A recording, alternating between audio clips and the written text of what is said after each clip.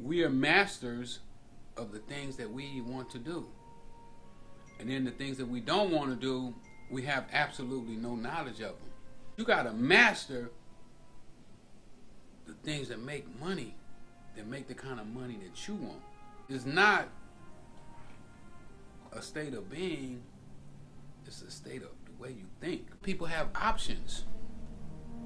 They can decide what they want to do, what they don't want to do, who they going to speak to, who they not going to speak to.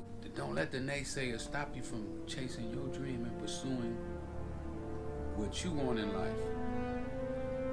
But if you half-ass pursuing it, then they absolutely correct. Because if you do a half-ass job, ain't nobody gonna want you. Keep giving it to them good, they gonna want more and more and more and more. First thing you gotta do is some of the money you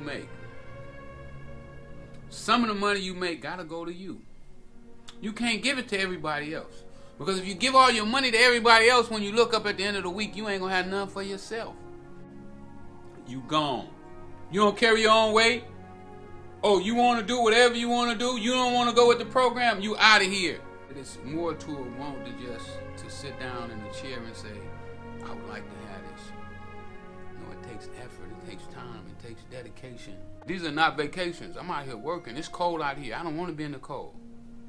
But I get in the cold because if I don't get in the cold, who's going to do it for me? Ain't nobody going to do the work for you. We don't die. We kill ourselves by the things that we put in our bodies. We have to be very careful with how we take care of our body because it's important that we stay healthy so that we can get wealthy.